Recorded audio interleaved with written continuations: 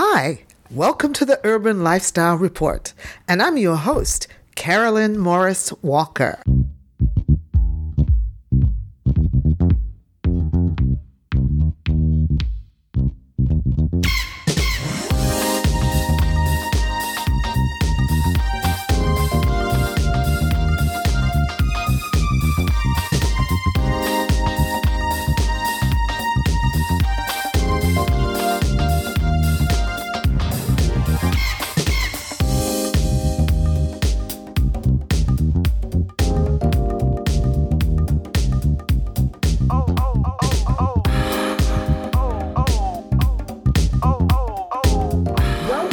Episode of my legacy project, Urban Lifestyle Report, and I'm your host, Carolyn Morris Walker. Today, I'm doubly delighted to have with me a mother and daughter duo who are both tech professionals. Christine is a senior director with SAP in the financial and risk area, and her daughter, Sharla, is a project manager with a pharmaceutical company, and they are my guests today on this platform to exemplify Blacknificence and Black excellence. I had the pleasure of meeting Sharla and Christine at the Black Professional Tech Network event this winter, and I was so delighted to see a mother and daughter in this area. So Christine and Sharla, welcome and thank you for taking the time to engage in this conversation. Urban Lifestyle Report is a place and space to showcase the many talents of Black and African people who are often invisible, not acknowledged, not celebrated in popular media for their talents, achievements, accomplishments that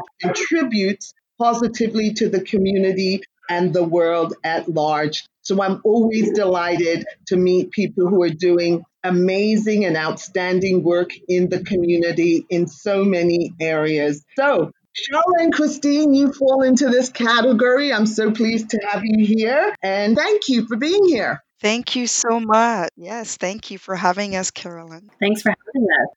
Yes, and we've been trying to get together for a while to get this done, but with COVID, we've had to use the technology to connect. So I'm really happy that we could do that. Christine, I'm going to start with you. Can you give us some background about what you do and how you got started in this industry, tech industry? Sure. So, what I do right now is I work with executives to understand their major pain points and how our technology can basically help them with their pain points, how we can solution a program or one of our solutions, bring it to the table and talk about how we can bridge the gap and help them to be more strategic, help them to optimize their business processes. We talk about how to automate their business processes. And going back to your earlier question about how I got started, it's really a funny story because when I was in high school, I didn't really care for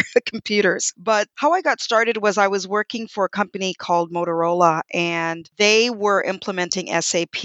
And my boss came to me one day and said that I would be a good candidate to be part of the project. And I jumped at the opportunity because it was a new software application at the time. And that's how my career started. And I enjoyed being part of the project. And then from there, my career blossomed into more opportunities within SAP. And what is SAP? What does that mean for the lay people out there?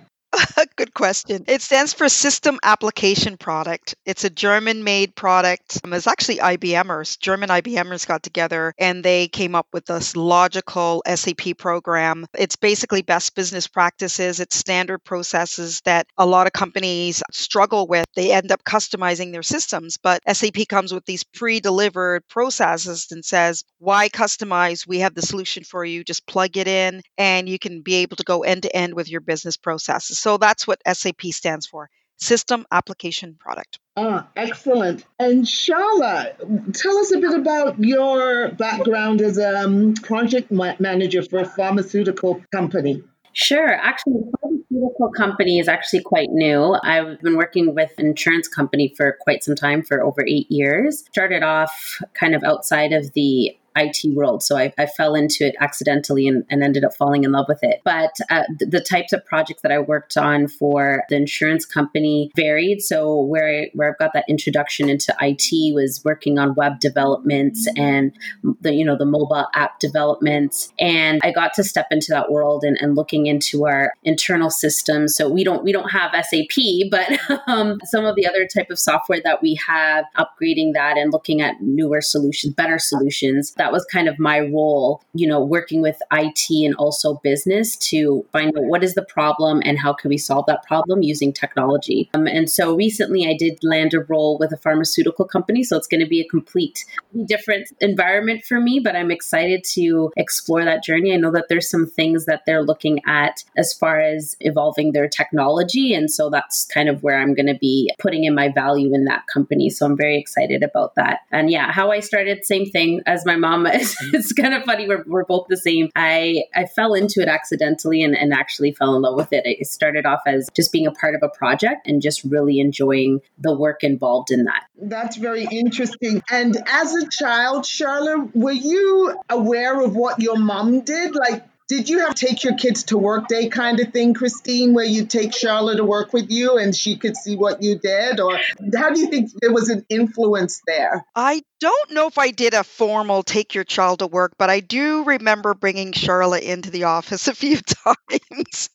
I think it's subliminal. I think and of course, Charlotte can answer for herself, but from my perspective, I think she just kind of saw me in that role and subliminally, she probably just picked up on it and started to see the enjoyment of that type of a role, working the business. And it's a very diverse role, right? So you get to work with different levels of the organization. You get to work with people, users, and then you get to work with the technology implementers. You get to even sometimes be a part of the testing. So I think just bringing her to work a couple of times may have had a bit of a factor. One quick story, I was doing a project in the US and I actually brought both my daughters. So Charlotte's one of two. I brought both my daughters down to be part of that project. So I don't know if maybe that influence had something to do with it as well. I don't know, Charlotte, what do you think? Yeah, I could say as a child, I didn't really understand what my mom did. I just knew that she got to wear really nice clothes and work in a really nice office and brought home the latest technology. We had the computer with the, webcam and the scanner, and we had the latest of everything. So of course, being materialistic as a child, I was like, oh, I want to do what my mom does, and she gets to travel. I do remember the take your kid to work day. Again, I can't remember if it was formal or not, but I do remember sitting in the office and I remember my mom trying to explain what she did. And I couldn't really understand, but I just kind of, brushed off as, oh, okay, she builds computers some way, somehow. So that was my understanding as a child. But yeah, I think I just wanted to model after the independence and how smart my mother was. That's what I was striving for, really. I love that. That's beautiful. Thank you, sweetie. That wasn't scripted, by the way. Well, the beauty of this is that none of it's scripted. It's very organic. Yeah, very straight from the heart conversation. So that's so lovely. So I was looking up some statistics and I found that men are 4 times more likely to be in tech jobs. And it's also said that women only make up 2.1% of the total number, and total Blacks in tech is 4.27%. But I couldn't find any data in terms of Black women or represented in these roles. So in your networking, or when you're working with external stakeholders or even internal stakeholders, are there many Black women at the table or Black men at the table? And Charlotte, I'll ask you to speak to that first. No, no, definitely not. Even in my team, I'm the only Black female on my team. I'm the only Black individual on my team, actually. And we have a team of over 55 people. So it's not unusual, especially in the IT side or even sitting with external and internal stakeholders. You don't see a lot of Black men or women at the table at all. So yeah, that's my experience. I don't know if for my mom it's different, but in my role, that's what I've seen. In my world, it's a very small percentage. I know that we have companies who are striving to increase that because there's definitely a pool of resources, but there isn't a lot at the table, especially as you move up the executive channels. You're not going to see as many, but there is a drive to see where we can go with all of these things that are happening with Black Lives Matter. And we're now starting to pay attention to the stats and trying to change how many blacks are at the table. So I'm part of a few organizations who are working on that. So yeah, we're hoping to change. We're hoping to see a change. Yes, because I know that there's a bit of a resistance, and now I suppose the resistance has, I guess, been tempered with all that's going on with Black Lives Matter in terms of collecting race-based statistics. I feel like that's really important because it gives a clear picture of who is where in your organization. And without them, we are really not addressing solutions, because even in the role that I'm in, we do have programs like mentoring programs for underrepresented groups and a real push for inclusion and diversity. And yet, when we look at senior management leadership, the diversity there is very lacking. So I'm glad to hear that organizations are making a more concerted effort rather than talk about diversity and inclusion, to actually show it. Yes. And I don't know if you have time for me to really respond on what I believe is happening. And I think I'm just stating the obvious, but there's two sides to it. There's already a large pool of people or resources that are in tech that are looking for opportunities, and they're not getting those opportunities. And unfortunately, some of those people end up changing their careers because they give up. That's one side. But the other side of it is in regards to the STEM programs that are currently in place. There's a low percentage of blacks, especially black males, in the STEM programs, and that's another organization that I'm working with a couple of colleagues of mine to try to see if we can change the narrative there as well. Because when it comes to our younger generation, there's a huge decline in how many black students are actually going into those areas of STEM, and tech being one of them. So we need to really get the younger generation interested in tech. And Charlotte, what's your take on that?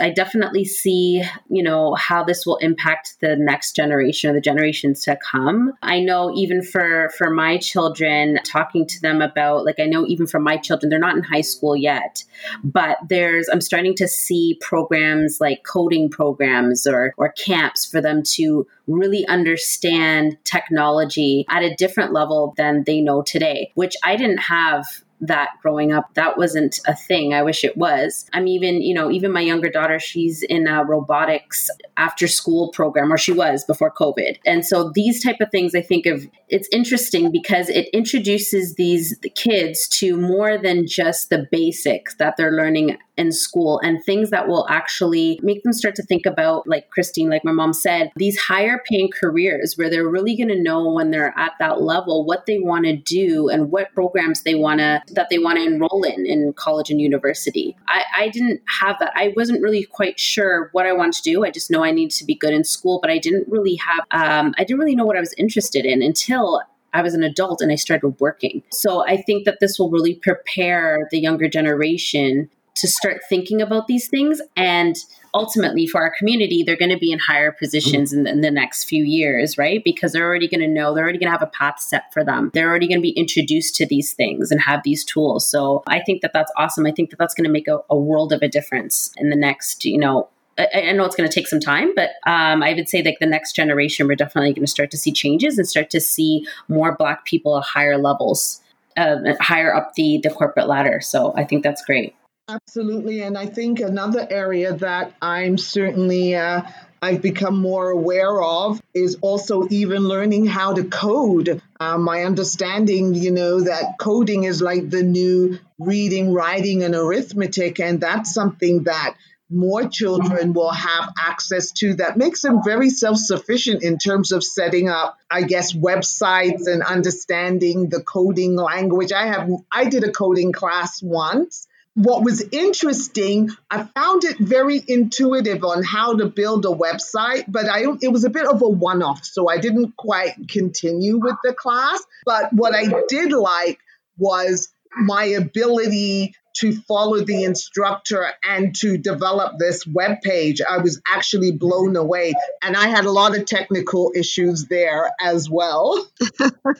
So again, that movement towards the future and how coding is the new language that children also need to learn. It certainly is the new world order. And so what's interesting is there was a resistance to working from home with my organization. Now, I was fortunate. I work in a unit where most of us worked from home at least 2-3 days a week. So when COVID did come, our unit was able to turn over a lot of our deliverables without feeling the impact, but it didn't come without growing pains throughout the division, and I would say throughout the organization, and that we've been able to pivot and deliver virtual events that have been very successful. Charlotte, what's your perspective on this? Yeah, so similar to you, Carolyn, my company, at least my division, we were working remotely about 2 to 3 times a week. So we really didn't feel the impact in that way because we were already digital, especially because we had various locations as well. So usually a meeting was never with people in one location. We had to do virtual meetings. So we didn't feel the impact there, but definitely in other departments, you can see how much this has impacted them, and they had to quickly shift and pivot and think of, workarounds on how to do things. But it didn't, you sit back, especially being in technology, you realize how much we rely on being on top of things when it comes to technology. A lot of, companies, they have even, systems that are a little bit dated. And, COVID, something like this happens, and they can't even really rely on the technology that they've been using for so long. So even with my company, we've noticed that obviously we've felt the pain of our old or dated technology and had to quickly, being in project management, we had to quickly think of initiatives where we would upgrade our technology so that we can continue with our day-to-day. People that don't really see the need or brush technology or the evolving technology under the rug, I think definitely with this pandemic, this has become a reality, and a lot of businesses and organizations have realized that, no, we need to make sure that we have reliable systems. We need to make sure that we have things in place that are efficient so that if this does happen again, or, that we're equipped and we're able to deal with it quickly. Yeah, I think I agree with a lot of what you were saying. Yeah, because we have to be adaptable and quick with change, and the show must go on. The show must go on. Now, both of you are very active or activists for the community, and you do a lot of work around children. And I'm going to start with Shala. You have an e-commerce business, Curvy Goddess Fitness. Yes, that's right. What was the genesis behind this? Share that with us. Yeah, well, Curvy Goddess Fitness, that was, I launched that in November of 2019. And it really was based on a need that I had, really. I always used to wear waist trainers whenever I work out, just to kind of help me slim down in the waist and give me back support. But I was looking for one that gave me the results that I wanted or was more comfortable. So there's certain things that I was looking for. I couldn't find it on the market. So I thought, you know what? I want to start a business anyways. It was always a thought of mine, but I couldn't really think of a product that I wanted to sell. So I thought, why not start with my own need? And that's kind of how it developed. I just designed a product that would work for me. I tested it out. And then I just started selling it. I developed a website on my own. I used my sister. My sister's she's in tech too, by the way. So there's a whole tech family going on. Yeah, there's a lot of that going on. So I had my sister involved with that, and I just quickly, launched that. I started off small, and it's been growing ever since. And then, with everything happening in the world, I was really broken by that, to be honest. I was heartbroken. There's many feelings, which I'm sure all of us had. And I just felt like I needed to do something. So I just used the platform that I have for Curvy Goddess and decided to sell t-shirts. Black Lives Matter t-shirts, has the victims' names on the back. And then I decided to sell that and then give all the proceeds to Black Lives Matters Toronto. So that's basically what I'm doing right now. It's a start. I do want to do I want to do more, but I just felt compelled to use my platform to do something. And that is definitely what I get from my mother. I definitely get that trait from my mother, feeling compelled to do something when there's a problem. That's definitely from her. So I'm thankful for that. I love that. And I actually got a couple of the t-shirts from you, Sherla. One for myself, and I sent one to my sister as well. Beautiful t-shirt. And I love your act of philanthropy by donating the proceeds to Black Lives Matter. That's a very generous heart and a very generous spirit. And influenced, of course, by your mom, need to do something, because I feel like we've been a bit immobilized by all that has happened. And this gives you a space and a place, I would think, to feel active and engaged in trying to make a difference as well. Now, Christine, I read that you are a parent representative for We Rise Together program, which is in Peel. Can you share with us what that entails and what that organization is about? Every couple of months, we have additional meetings where we talk with parents, let them know about the program. We basically hold the school board accountable. And one of the key things that we've been able to influence, I don't know if you've been watching the news, but we've been able to influence some of the disruption that's happening in the school board when it came to the firing of the director of education. Yeah, so we were somewhat involved. I don't want to get into the details, but not that we asked for him to be fired per se, but we were stressing upon the part that there was a list of things that we wanted him to address, and they were not being addressed. There was a rumor that the We Rise Together program was just a visionary program to make people think something was being done, but not with the committee that they had picked. We were not going to just sit there and be a name and not actually see some action. So another thing that we did, actually, we just got the announcement this morning, was in regards to a meeting that we had about 3 weeks ago where we sat down with the new interim director of education and with the director of the SRO program, which is the system where they have police officers in the school system. And we sat down as parents and as advocates and said, we don't want this program in our schools. It's not helping. There's been a lot of arrests that have been happening that have been against Black children, and we wanted to make a change. And today they announced that they are going to be suspending that program until they have further discussions with the community. So we won another victory today, and I'm very, very excited to be a part of that We Rise Together program, because we are actually seeing changes being done. And we also saw that we have another woman from our community that is now the interim director of education at the Peel District School Board. So again, a lot of traction there. And what I'm really happy about is the community is responding.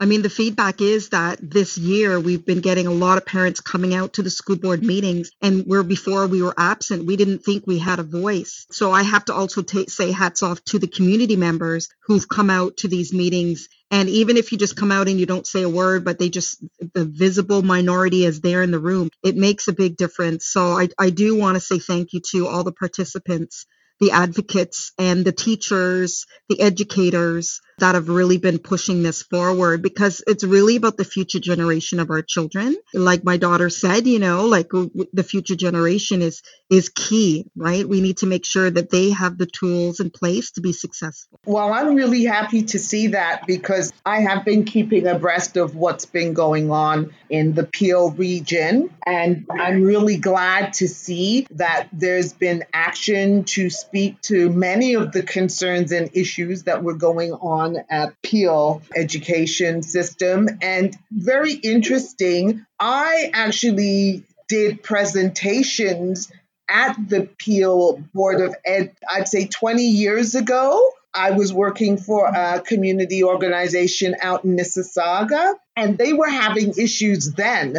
And fast forward, 20 years? And it seems that it had become even more impactful and negative towards Black students and students of color. So I take my hats off to all of the advocates, to all of the parents, to all of the advocate groups that said we will not tolerate this, not in any way, shape, or form for our students, not for our Black students, not for our students of color. This is intolerable. And my son is grown and sexy now. He's an adult and I'm a grandmother now. When my son was in school, one of the things I always went into his class in September and introduced myself and my husband at the time, ex-husband now. But we were very clear with my son's teachers that if you had any issues with my son, we didn't want to read about it on the report card because by then it was going to be too late. That's awesome. And we really wanted the teachers to know that if they had any issues, we were open to communicate and to discuss because lots of young Black men are in school and it's like the school pipeline to the prison pipeline, which is horrendous. And I really think it's important that parents recognize they play a very important role in their children's education. Yes, they do. You have to be visible and you have to let the teachers know that you're involved. I'll just quickly share another incident. When my son was getting ready to go to high school, I went to meet with the principal. He said, well, we've been looking at Matthew and we think that he should be going to Borden, which is a vocational school. And what is your feeling about that? And I just looked at him and I said, well, my feeling is that Matthew's going to R.H. King Academy. He looked at me and he said, that's an academic school, you know. And I said, yes, I know what it is. And I remember telling him, this is the reason my son's going to R.H. King Academy. His grandmother is smart. His grandfather is smart. So are his parents. So it's biologically determined that my child is smart. So he's going to R.H. King Academy. And so said, so done. Woo! And I wanted to add to that. That's a very good point. And you made a very, very strategic move there. So few things, because I talk to a lot of parents, a few things. So number one, yes, parents need to be involved in their children's education. That is a no-brainer. However, a lot of parents do not feel that if they go to the school, because we do have cases where parents have gone to the school and they did not get a good response. They got a response like what you did, but didn't know that they could actually challenge the teacher. So in our community, we have a lot of West Indian. I don't want to blame West Indians. I just want to kind of explain my point here. We have a lot of West Indian parents who do not understand the school system. So that's one of the biggest challenges is they don't know that they can say what you just did. They can go in there and they can say, no, this is not what I want for my child. So that's our role as we rise together within our community is to educate our parents to say, you have a voice in your children's education. A lot of parents don't realize that they do have that voice. And another thing I wanted to comment on what you said is there is systemic racism. That's an example of systemic racism where they're automatically putting Black children into special ed or they're basically downgrading them and saying that they're not smart enough. That is racism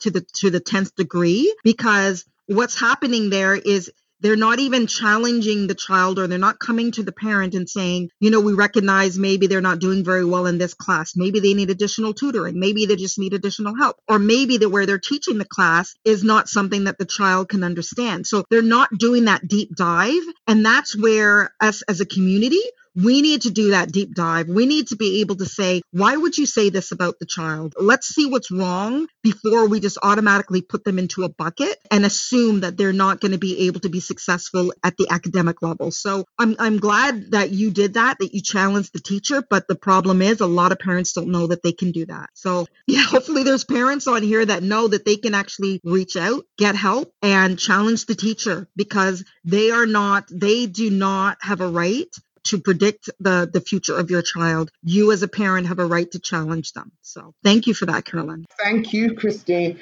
Now, Shirley, you have small children, and I wanted to ask, how does your role in terms of your professional life as working in technology and also your entrepreneurial life, working on your business, how does that make an impact on your children? Well, it's very busy in my house, that's for sure. It's very busy, but I try to do my best to get them involved wherever I can. So even with the t-shirts, they were very excited to help me with that. And that was important to me, that I was transparent about what was going on, even though they already knew, because they have social media, they have ways of getting that information. But I like to get them involved, and they help me with the t-shirts and the sale of the t-shirts and packaging it up and wherever I can get them involved, because A, it's spending time with them, but B, it's planting a seed as well. I want them to think outside of the box, that there's things that are happening outside of our, the safety of our house, and that it's important to do the best that you can to help our community, to help one another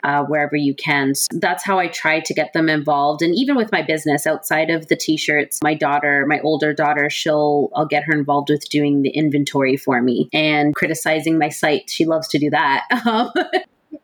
She likes to do that. So I get her involved in that. So I try to do the best that I can to get them involved, because at the end of the day, my time is limited with them because I'm so involved with everything right now. So that's kind of the way that I juggle or handle that. I just want to comment on the education, because I do have small kids. So everything that, my mom's doing with We Rise Together and with the school system is I see the impact because my kids are school age kids. I see the emails from the school boards with apologies. I've noticed, I'm sure everyone has their experience, but I've noticed things even with my middle daughter. She's a genius. She's always reading at a level 2 grades higher than her. So kindergarten, naturally, she was bored and caused a bit of trouble, but nothing outrageous, just a typical 5-year-old. I could count the amount of times that I was called in to go to the principal's office for my 5-year-old, who A, kindergarten is brand new to any child in kindergarten. School is new for them. So that's a change altogether. And then B, she wasn't being challenged enough. And I'm being called down to the office, and they're already talking about what her future is going to be like, her whole scholastic life. And and only because I knew better. I knew where the conversation was going, and I was able to intercept in the best way that I could, and to stand my ground and challenge them as well. I was in the principal's office with the principal, with the teacher, and the assistant teacher. And I challenged them. I said, could it be that she's bored? Oh yeah, maybe it could be that. And we just had this conversation, could it be this? Could it be that? And things change. But they were talking about putting her in a special class, and she's brilliant. She's brilliant. But I saw that they were trying to set a tone right there. And maybe it wasn't intentional, but there was a tone that was going to be set there. And I refused to let that happen, because I knew that she was beyond her years. And I knew that she's causing trouble for a reason, because I know my daughter. But I also I wanted to make sure that systemic racism was not going on here. I wasn't able to confirm it, but I wanted to make sure that wasn't happening. So I wanted to circle back to that conversation, because as you guys were talking, I was thinking about my experiences. And I just want to say, with We Rise Together and all of these things that are happening to make the school system better, you have no idea how much it impacts, especially, a woman like me that has 4 school-age children, 2 Black males and 2 Black females. And very important that they're successful at school, socially and with the academics. That's where you learn a lot. You learn a lot actually outside of the classroom, and they pick up on these things. They pick up on every passive aggressive cue or things that their teachers say. And teachers have a lot of involvement with speaking future into them and determining how they're thinking about their future. So I try to have as much conversations with my kids as possible. But at the end of the day, they spend most of their time at school with their teacher. So I wanted to touch on that because it's a big impact in my family for sure. It's important. And I know from my personal experience with my son in school, it's often even them not even saying anything directly to the student or to your child, but it's also in the nuance of how they treat your child. And I said to somebody, I can remember the horrible teacher that every day when I went to pick up my son, she complained. And every day it was something negative about what he was doing and how he was doing. And her solution was to put him out in the hallway. And I ended up looking into changing schools for him, but there was a change in the principal's office. And the subsequent teachers he had maybe for grade 3 and 4 or 5 or 6, I can't remember the order. She was so lovely and she made the hugest difference in the success of my son going forward. Can I remember the good teacher's name? But I can tell you that bad teacher's name all now. Some 30 odd years no gone. So I have, sorry, I'll let you finish. I'm sorry. Oh, I'm done. Go ahead, Christine. I was going to say I have many stories similar to what my daughter Charla just mentioned, where there's a behavioral issue and the teacher does not want to deal with it. It's not even a behavioral issue. It's just the fact that the child is bored in the class and they never look at the teacher. They never say, maybe it's how you're teaching it. So what we're seeing in the school system right now is that if your child, neither male or female, doesn't act quiet the entire time, they call that a behavioral issue. And that's really not realistic to expect a boy, first of all, to sit there and not want to be stimulated in some way. They call that a behavioral issue. They're never looking at the teacher to say, what are you doing in order to make this class interactive? What are you doing to make sure that all levels of the classroom, all the different skill levels are being stimulated by what you're teaching them? So that's another thing that we're going to be addressing is the curriculum and making sure that it's inclusive. Right? So if we have our Black children in a classroom and you're only talking about white stories and white history and you're not bringing up anything that they can relate to, and for the boys, if you're not doing some sort of fun activities, because boys do have a little bit more energy than girls do. And if you're not bringing that to the table, and then you're now blaming the child because they're not engaged. To me, I push back and say, no, it's your responsibility as a teacher to make sure that these children are engaged. But don't assume that if they're not engaged, that it's a behavioral issue. What we need to teach our children is, how do we look at a problem, sit down, talk about it, bring the parent in, have a discussion. Because in that dialogue, you're teaching the child how to resolve conflict, how to look at a situation and talk it out. If you take a child that's having a behavioral issue and you automatically kick them out of the classroom, you're teaching them that that's how you resolve an issue, by kicking the person out. And that's the problem that I'm seeing in the school system that we need to resolve. We need to get back to the teachers actually teaching from a diversity standpoint, from a dynamic standpoint, and bringing some of those issues to the table by having a dialogue, bringing in the parent. And you do not have a right to speak into the children's future. That is something that the parent is supposed to be doing. So hopefully, hopefully we'll see some more changes moving forward. You know, my son, I went through the same thing with my son where I had to have a big battle with him when he went to high school where they wanted to put him in a special education class. And I said to them, listen, what makes you think that he needs special ed? And they said, well, he has a poor memory. He's not remembering things. I said, listen, my son can give you all the stats of all the basketball players in the basketball league, okay, in the NBA. So don't tell me that he doesn't have a good memory. There's something else wrong here. I said, and they wouldn't let me take him out of the program. I said, you'll see in a year, you'll be taking him out. And sure enough, in a year, I got a letter saying that he doesn't need to be in the program. And that just goes to show you that we can't always take their opinion of our child at face value. So here we are. We're going to see changes.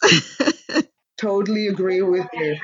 We have to, and parents need to know that they are in a position of power. Maybe it's a cultural thing about, the teacher and the status of being a teacher. It's tantamount that you are a part of your child's education. They spend far too much time in school with people who don't look like them often, and often not hearing positive stories about themselves. And, another piece I used to go and do Black history presentations at my son's school. I would just volunteer. I'm coming in and this is what I'd like to do. So parents have the power.